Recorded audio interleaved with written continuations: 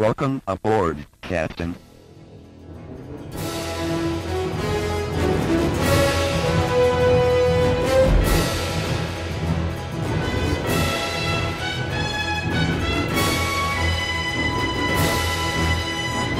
Welcome back to the Star Trek Minute, the semi-daily podcast where we talk about and celebrate Star Trek III, The Search for Spock, 1 minute at a time. I'm one of your co-hosts, David Stoker. That makes me your other co-host, Crystal Sal. Hello, Chris.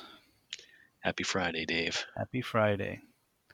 And we are once again joined by podcast extraordinaire Jonathan Carlisle. Wow. I'll take it.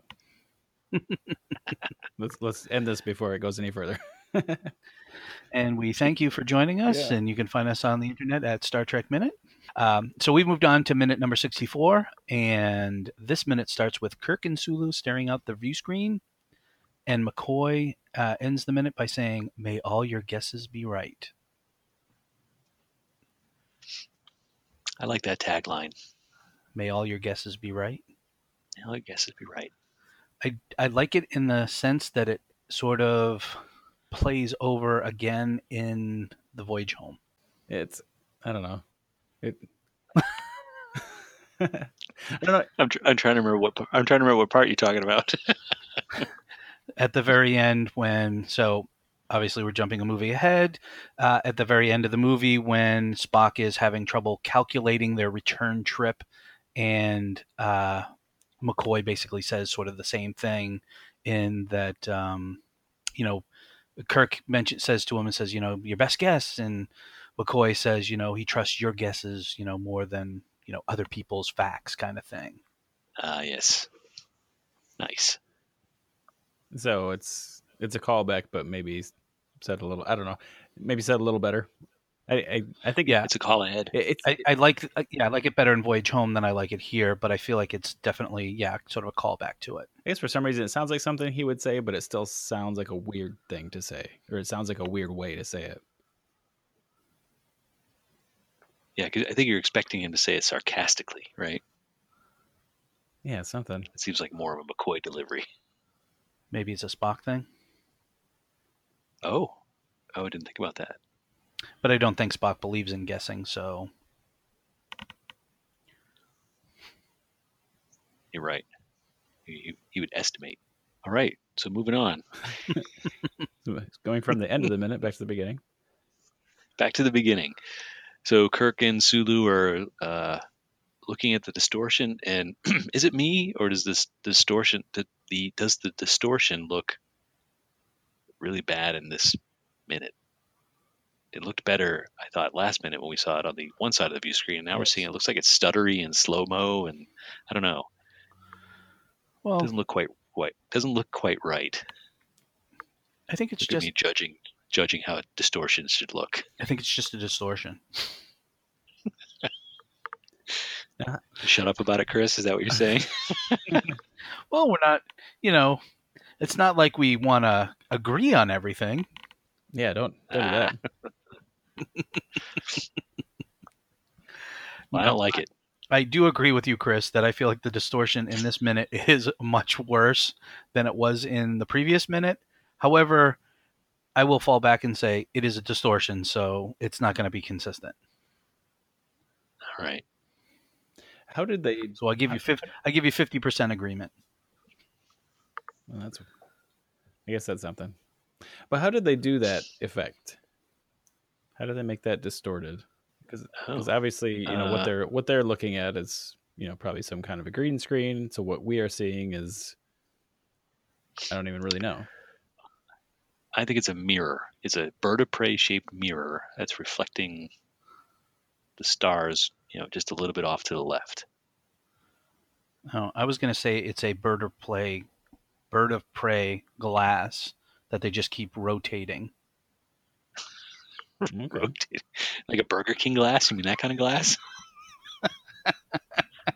No, it's like a crystal glass, and it sort of distorts when you look through it. Oh, yeah, okay. Like a prism. Yeah, it's like on a string, and they're just slowly moving it across the screen in front of Sulu and Kirk. Practical effect. Sure. Yeah, right. Practical. of the CGI garbage.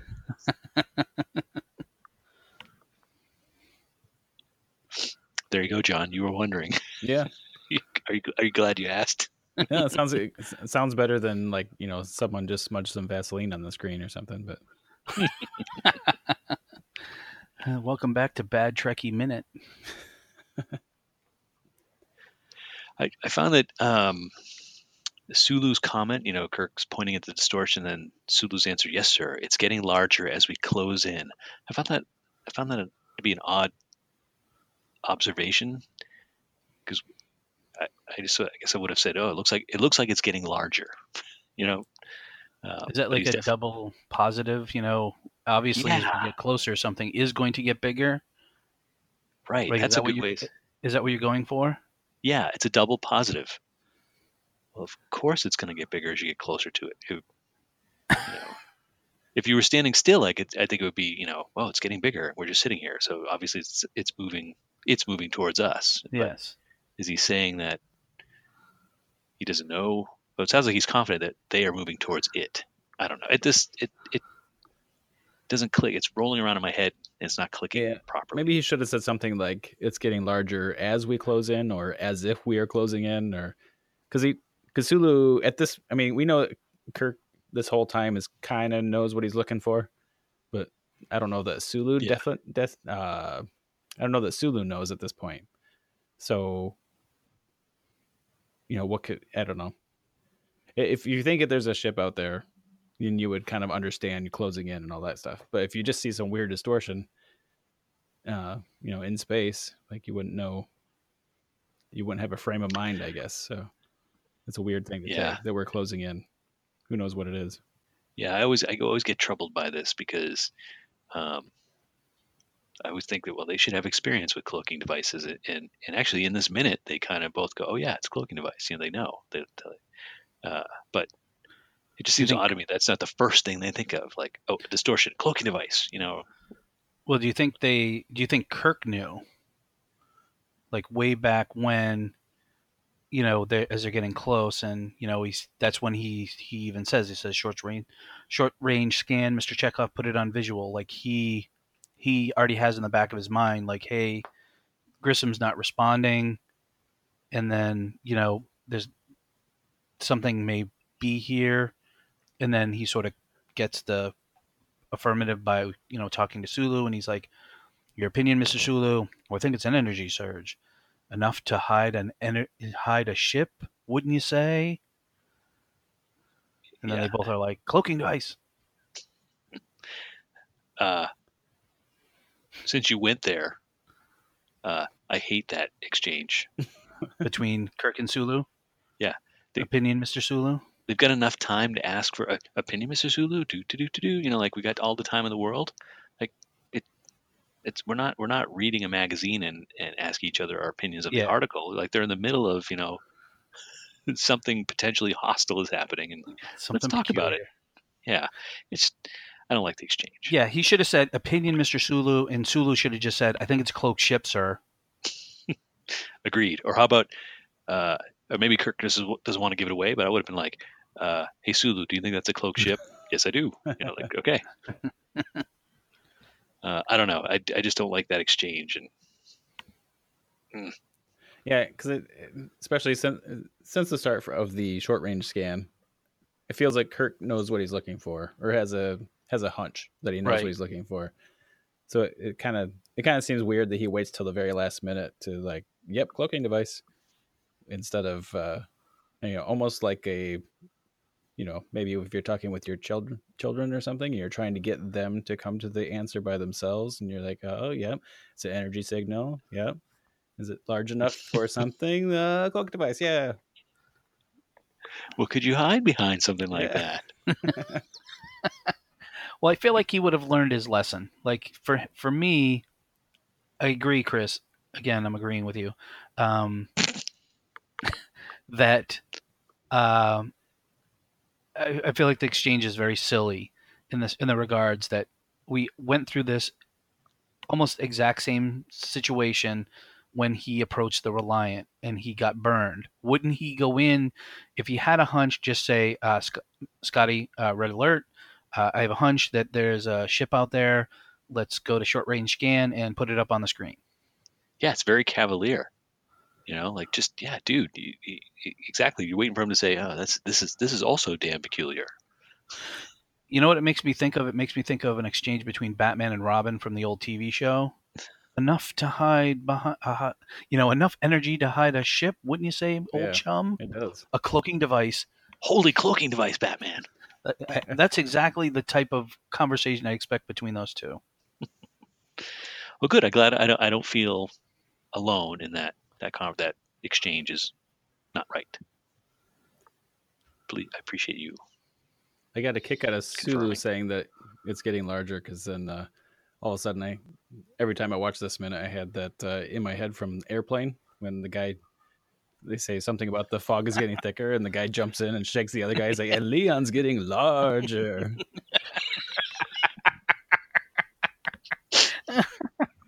I love that guy. Oh, that's one of my favorite movies. You can make a bow tie. You can make a hair ribbon. Yeah, that guy was my favorite when I was a kid. Yes. Oh, definitely. I do like it when they go to red alert here. Although I don't like the glowing blue ball in the middle. Yeah. Is that maybe the consoles are hard to see in a red light, so they have to give those guys a little blue light? No, this is Leonard Nimoy. I've said it 100 times in the season. He's got this thing about lighting, and it's just, why is that not a red light? Well, the thing that bothers me is that we're pulled so far back that we see the ceiling. We see the light above McCoy, and then we see that, the dome light above Scotty and Sulu. I don't feel like we ever got that close when we were on Wrath of Khan, or that pulled back, where we saw the ceiling. And I feel like it's just distracting. It is. It's totally distracting. He might have been doing it on purpose, in the way of trying to be like, well, you never see the ceiling because there is no ceiling. So now I'm putting something in there so it looks like it's a complete thing. Oh, look at this point. Look at this whole room that we've made. I'll give you that. I'm not saying I like it, but maybe that's what he was trying to do. Yeah, but this was the moment, that moment where we could see that. That's where we pulled back, and I was like, oh, because in these 3 minutes I hadn't even seen Scotty yet, I don't think. Nope. And I was like, oh, those they are there. And then I was like, wait, where's Chekhov? But he's off. I think he's off to the left there. Right, that would be the science station off to the left. Yeah. Yep. Which he may not have moved, but I thought he was no. over in a different chair earlier. He was. He was. He was over on the right hand side in that wide shot. Yeah. He's in the empty chair. Where he was. Just imagine him like running back and forth, and everybody else is just sitting there doing their jobs. Chekhov to the science station. Yeah. Chekhov to the communication station. Chekhov. You want to see him stop in the middle one time and just wipe his forehead, and then keep going. Just do it yourself. You get your own communications. Oh dear. We skipped over a whole section there, boys. We did after the energy surge. They switch back to Karuk and Company. Yeah, and there's this weird robotic juice harp thing going on in the soundtrack. A what? A mouth harp. There's all different names for that thing. It took me a second. Yeah. Is it the V'ger noise again? Wow. I don't know. It's a. Do you know what a mouth harp sounds like? Yeah. Yeah, but then there's this weird metallic part, and it's kind of stuttery. Yep. Kind of basically it just ups the tension, I guess. But it's kind of a weird sound. I hadn't noticed it. I mostly hear. It's the cling on the bells and stuff. I keep hearing. That's what I always pick up. Mm-hmm. Yeah. I guess it's kind of interwoven with the bells. Yeah, I don't know. So Dave, we get some Klingon here. We do, but before we get to the Klingon, how do we feel about the music during these scenes? I mean, there is a constant shift between, the Enterprise music and then we get the Klingon-esque music. And how do we feel compared to, like, say, Wrath of Khan, where, Khan comes in and he has his own music in the Enterprise? Like, I feel like, how do you guys feel about it? I don't know that besides noticing the weird sounds and stuff, I guess, it just makes me, overall, it makes me feel like the Klingons, that there's more tension there because they're doing something where over on the Enterprise, they didn't really know what was going on. They just went to, well, actually at this point in the minute, they haven't gone to Red Alert yet, but so they're kind of just coming into it. But I guess it serves that purpose, that there is a difference of feeling in the two different ships. And that I don't think I'd want to be a Klingon, or I wouldn't want to be on a Klingon ship. It just seems like it's high tension all the time. I agree with you there. Dave, to answer your question, I don't think it's up to snuff with the Reliant Enterprise encounter. You get, it's so, every time you see Reliant in Wrath of Khan, the music just goes, it's in your face. But when they would cut back to Enterprise, it was low level tension music. And in this one, it's, you get your Klingon, every time you get the Klingon music, which is great. But when they cut back to Enterprise, it's kind of like just I don't know, hopeful we're out for a cruise music. It doesn't, there's no sense of tension. And maybe they're doing that deliberately. They're all dressed like they're out at a day at the spa. So it's casual day on the soundtrack too. So I don't feel like it doesn't build the tension as much as it did in Wrath of Khan. So I give it a C. Ooh. How do you feel about it? I don't think I was going to go that low, but I didn't necessarily care for it either. But I like the Klingon music. I like the tension it evokes.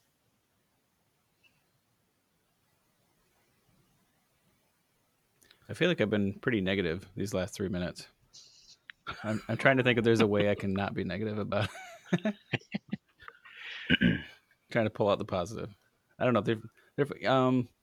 One good thing, I guess, is Christopher Lloyd as Klingon. When somebody says that, I think, I don't know. But I think he does a pretty good job. But it is hard to, after seeing him in other things, it's hard to completely separate him.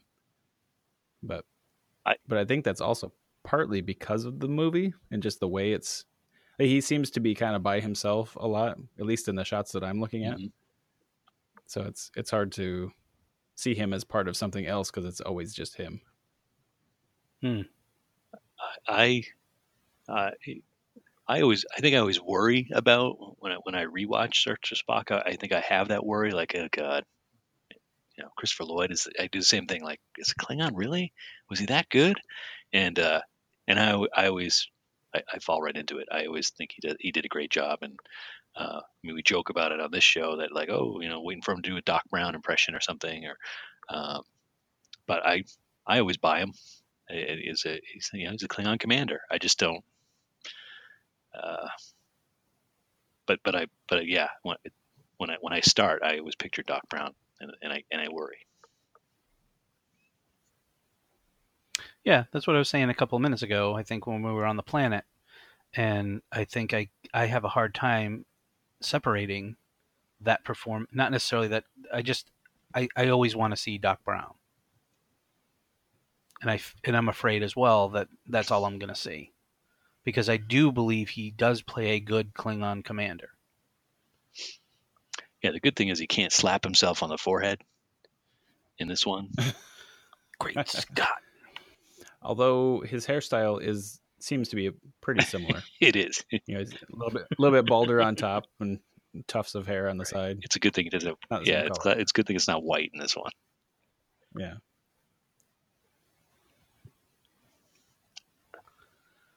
So we get Maltz in the background saying "firing range, sir."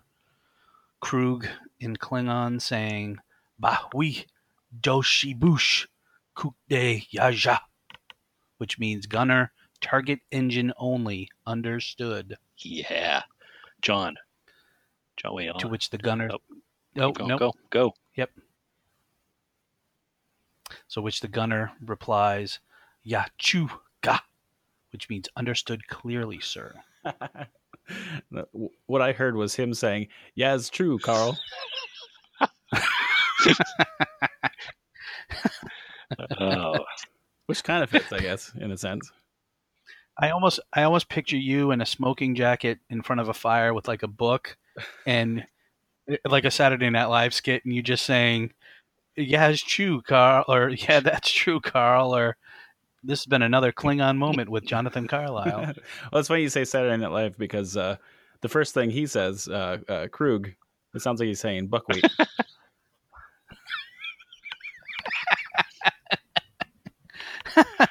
Oh man, I don't know what I'm enjoying more. I love Dave's Klingon, but I'm loving John's reinterpretations. Maybe it's Klingrish or something like that. What else we got? So just in that whole exchange when he's he's talking to the gunner, and he has he's sort of just looking, and then his eyes bug out, and he's like, "Understood." I almost feel like he's looking at me. Oh yeah, he seems to be doing that a lot in these minutes. Another Christopher style. Yeah, right into your soul. He's looking right into my soul, and I do like the visual when we get the look at the gunner and we see the Enterprise on their screen. We see the Klingon at the bottom, so that must be their tactical, maybe. Yeah, what's that glowing red on? Like, is that their targeting, or is that just some part of the Enterprise? That I assumed it was targeting. Yeah, I didn't know. I guess I didn't think it was targeting because he's just now talking to them about what to target. Unless they're always targeting and then they just have to move it around. Oh, maybe. Maybe that's why he's telling him what to target. He's like, "No, I see what you're doing there." A little to the left. I want to know what those words say. They're too blurry to make out. If they weren't blurry, I'd totally be able to read them. Yeah, I don't know. Maybe. 1,000 Kelicams closing. Again, those are some of my favorite parts of these minutes is Malt's calling that stuff out. I just love the way he says. I still think he's saying Kelicams, but I still love the way he's calling that stuff out.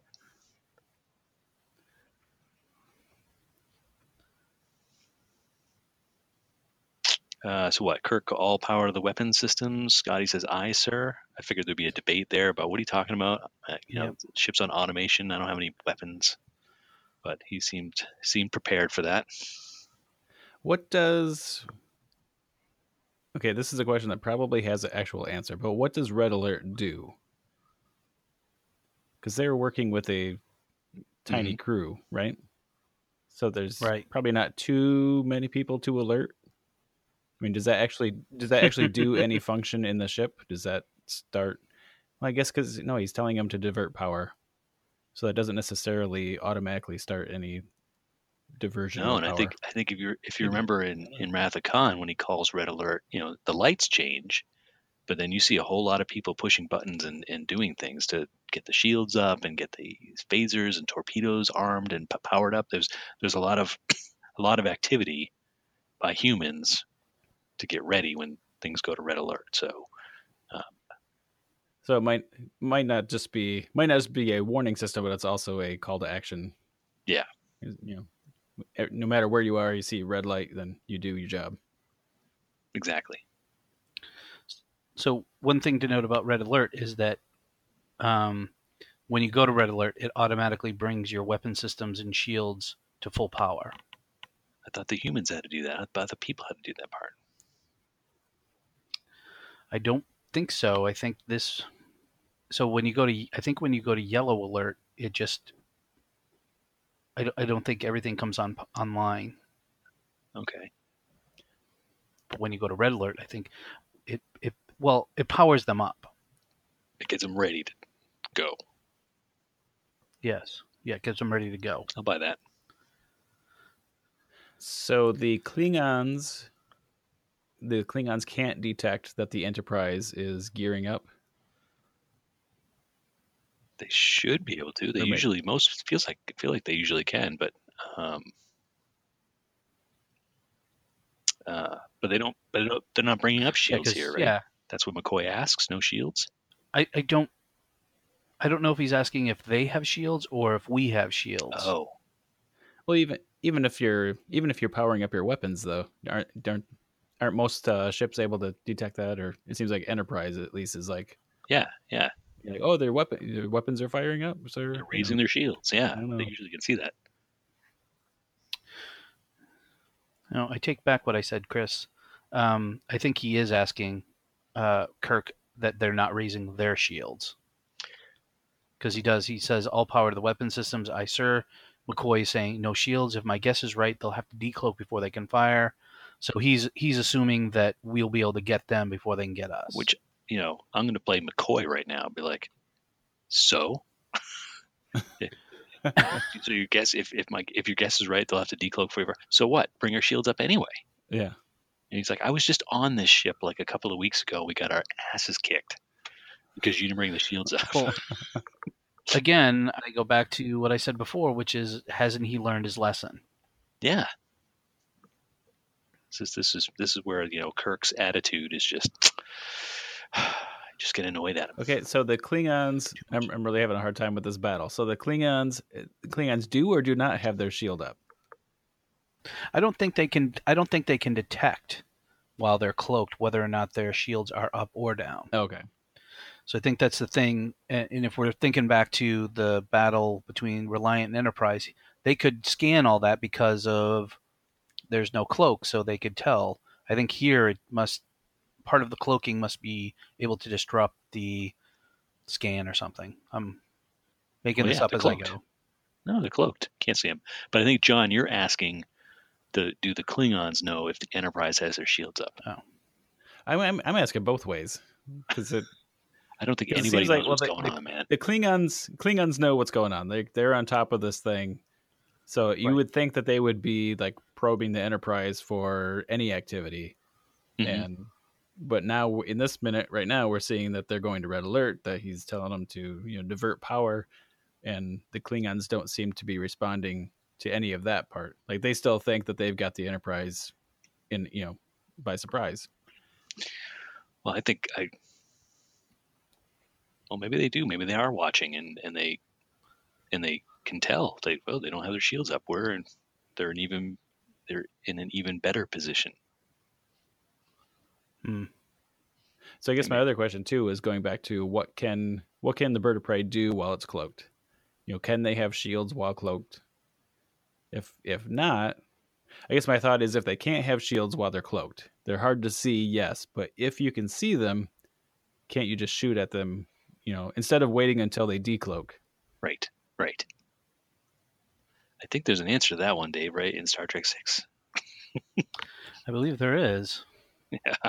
I think you can just shoot at the blur. Yes. Because I guess my only strategy with that is like if they have to decloak before they can fire, maybe you could fire at them before they even have a chance to fire.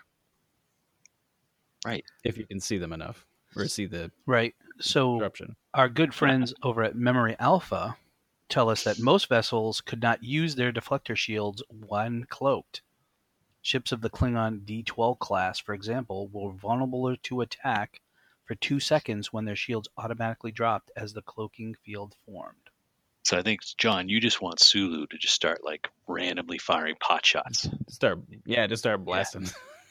and hope for the best, which I think would be an awesome thing to watch right now, especially if they just do they just all go wild and one of them like clips the wing of the bird of prey, so you see the explosion all of a sudden, right? But that would be cool. Yeah, just use the equivalent of, just something cheap. You don't have to use huge torpedoes or anything, but, just kind of spray them with something, and then wherever the explosions are, shoot that area. Spray them with something. I'm now picturing like spraying with water or something, or paint. Is that like when someone's invisible and they pour paint on them? Exactly, like Scooby-Doo. Yeah, exactly. Yeah. Well, I feel like they know where the distortion is. Just fire at the distortion. Yeah. Throw a couple of photon torpedoes in there and fire a couple phaser bursts, and what happens. It keeps getting larger, so just shoot at it. That's all I'm going to think about now when I see this movie. All right. I think so Dave, John's here, and we have to ask him at the 44-second mark. We get a nice, good look at malts. And so John, Dave thinks Maltz is played by John Larroquette. It's not a thinks. I've proven it's John Larroquette. I don't know. I think you said you were going to get some proof, but I haven't seen it yet.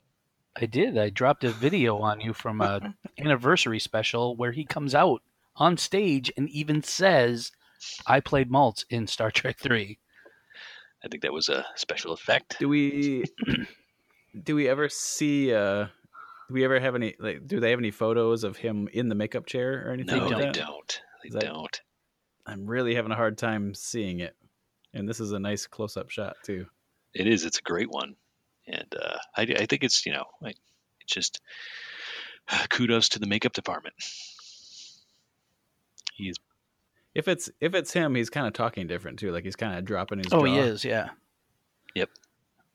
So I happen to have in my possession Starlog number 138. And it's a Klingon... It's a special Klingon issue that I actually ordered from eBay, which has an interview with John Larroquette about his time on the set of Star Trek 3. Really? Okay. Perhaps I have to take pictures of that and show you. Well, when the next time we see each other. Okay. All right. That's still just him saying it, though. I don't know. Right. Is John Larroquette? I know. That'd be like me saying it. Seems like... Go ahead and interview me. Yeah, that was me. I played Maltz in Search for Spock. Well, I know that's not true. I see John Larroquette taking a joke and running with exactly. He could just be a long con. Yeah, I guess that was me. I was 13 when this came out, so it wasn't. That's not me. All right. We've been jumping all over this minute, so I don't know where we are. I've run out of notes. As have I. I'm good. All right, John. Yeah, I think we're right back around to that. May all your guesses be right, which sounds like some kind of a Christmas quote. Yeah, all your dreams come true. Guesses be right. I don't know. That's Disney. That's Disney. John, Merry and bright. Maybe that's what I'm thinking. Great. Now I have Christmas carols in my head. Sorry. I think that happened last time I was on too. All the Christmas lights in the ship. That's right. That's right. Maybe we have to stop recording at this time of year or something. I always have Christmas on the brain. We'll bring in around Halloween next time. So John, this is a question I've actually have not had a chance to ask our guests yet, and so you'll be the first. Are you happy that they brought Spock back?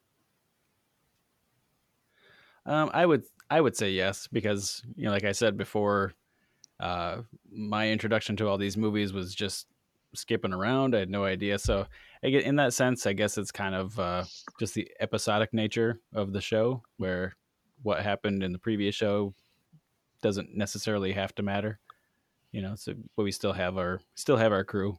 It'd be weird in that sense, not coming into Star Trek until after probably all 6 of those movies were done, or at least the first 4 or 5, and then to only know that Spock was in 2 of them and that was it. If that would have been kind of strange, I guess. Sure. To know that he was part of the crew, but he's barely there at all. If you take the 6 movies, and he's only there for a third of them. That'd be kind of strange. So I guess I say yes, and I think it's kind of fun in the next movie where everybody's still kind of getting used to each other again. Right. But yeah, I think there's ways that I would have liked it to happen better in this movie, but I think so. I think, wouldn't that be, I don't know, that'd be a weird thing to have Kirk without his leash. I guess that's a weird way to say it. But I think Spock is maybe leash isn't a great, but I think Spock is a good grounding point for Kirk. Yes. Yeah. A good balancing point. And like, what would Kirk be without that? I mean, he still has his other friends there, but he wouldn't hijack the Enterprise. That's what he did, right? Yeah. I asked the question, John. I think one of the things, and I'll just ask it broadly too, is like, I wonder if there are Star Trek fans out there who are like, yeah, I love Star Trek, but I kind of hate Spock. Who would? And they're like, when he when he died in the Wrath-Con, like, awesome, I hated Spock. I'm so glad he's gone. I don't know, because I guess it's possible. Yeah, right. It's got to be. All kinds of people out there, but it just seems like Spock is such the almost like the personality or the epitome of the Star Trek fan. Not that everybody's like Spock, but I mean, the nerdy, the Star Trek versus Star Wars. Star Trek is the nerdier version, I guess. Yeah. We live in both camps. Yeah. Anyway, so yeah, well, great. Well, then why don't we wrap it up then and go enjoy our weekends? Yes. Sounds good. Cool. Well, John, one last time, you want to let people know where they can find you out on the internet? Yep. You can find us at theprincessbrideminute.com. You can also listen to us on diehardminute.com. And we're there. Chris and Dave are there. Lots of other people are there. And it's pretty fun listen to hear all the different takes on it, and people get upset about points that weren't covered. But you don't hear about those unless you're on the Facebook page. Oh, which we do have a Facebook page for Princess Bride Minute. It is, it's been a while now. The Princess Bride Minute, A Battle of Wits. Yes. And we have a listener society. You can talk to us, although we probably haven't been on there very much lately because we're done. But we still go visit once in a while. Awesome. Well, cool. Well, John, thank you again for coming back, being one of our returning guests, and joining us all week. It's been a blast. Yes, definitely. Yeah, thanks. This was I'm going to make the joke, and I'm going to preface it that I'm making the joke, and it's a really bad joke, but this was like a voyage home coming back to this podcast. Aww. You're just sucking up. You want to be on the next one, don't you? I do. Yeah. Well, great. Don't act like I didn't already make the joke to you earlier, Chris. That's how bad it is. I'm bringing it back just because it's that bad. I wanted to say, I keep forgetting about it because it's not coming up like tomorrow or anything, but my future project is UHF 60-second. So we're going to look at UHF. Nice. Small chunks at a time. Nice. But don't hold your breath. It will come, but it's not going to come real soon. All right. So that's a big tease. But yes, that will be awesome. If you're looking for guests, you'll have to let us know. It's been a long time since I've watched it, but there are I definitely have very distinct memories of different chunks of that film. So let's all get good luck with that. Let's all get a drink from the water hose.